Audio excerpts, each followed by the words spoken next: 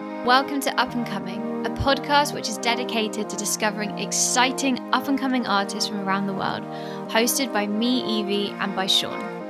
On the show this Friday, we'll be speaking to Demons of Ruby Mae.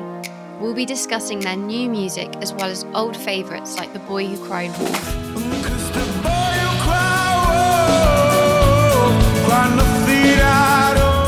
We also heard about their biggest achievements over the last year. Not falling out with each other. Not seeing you, mate. I know, yeah, that's true.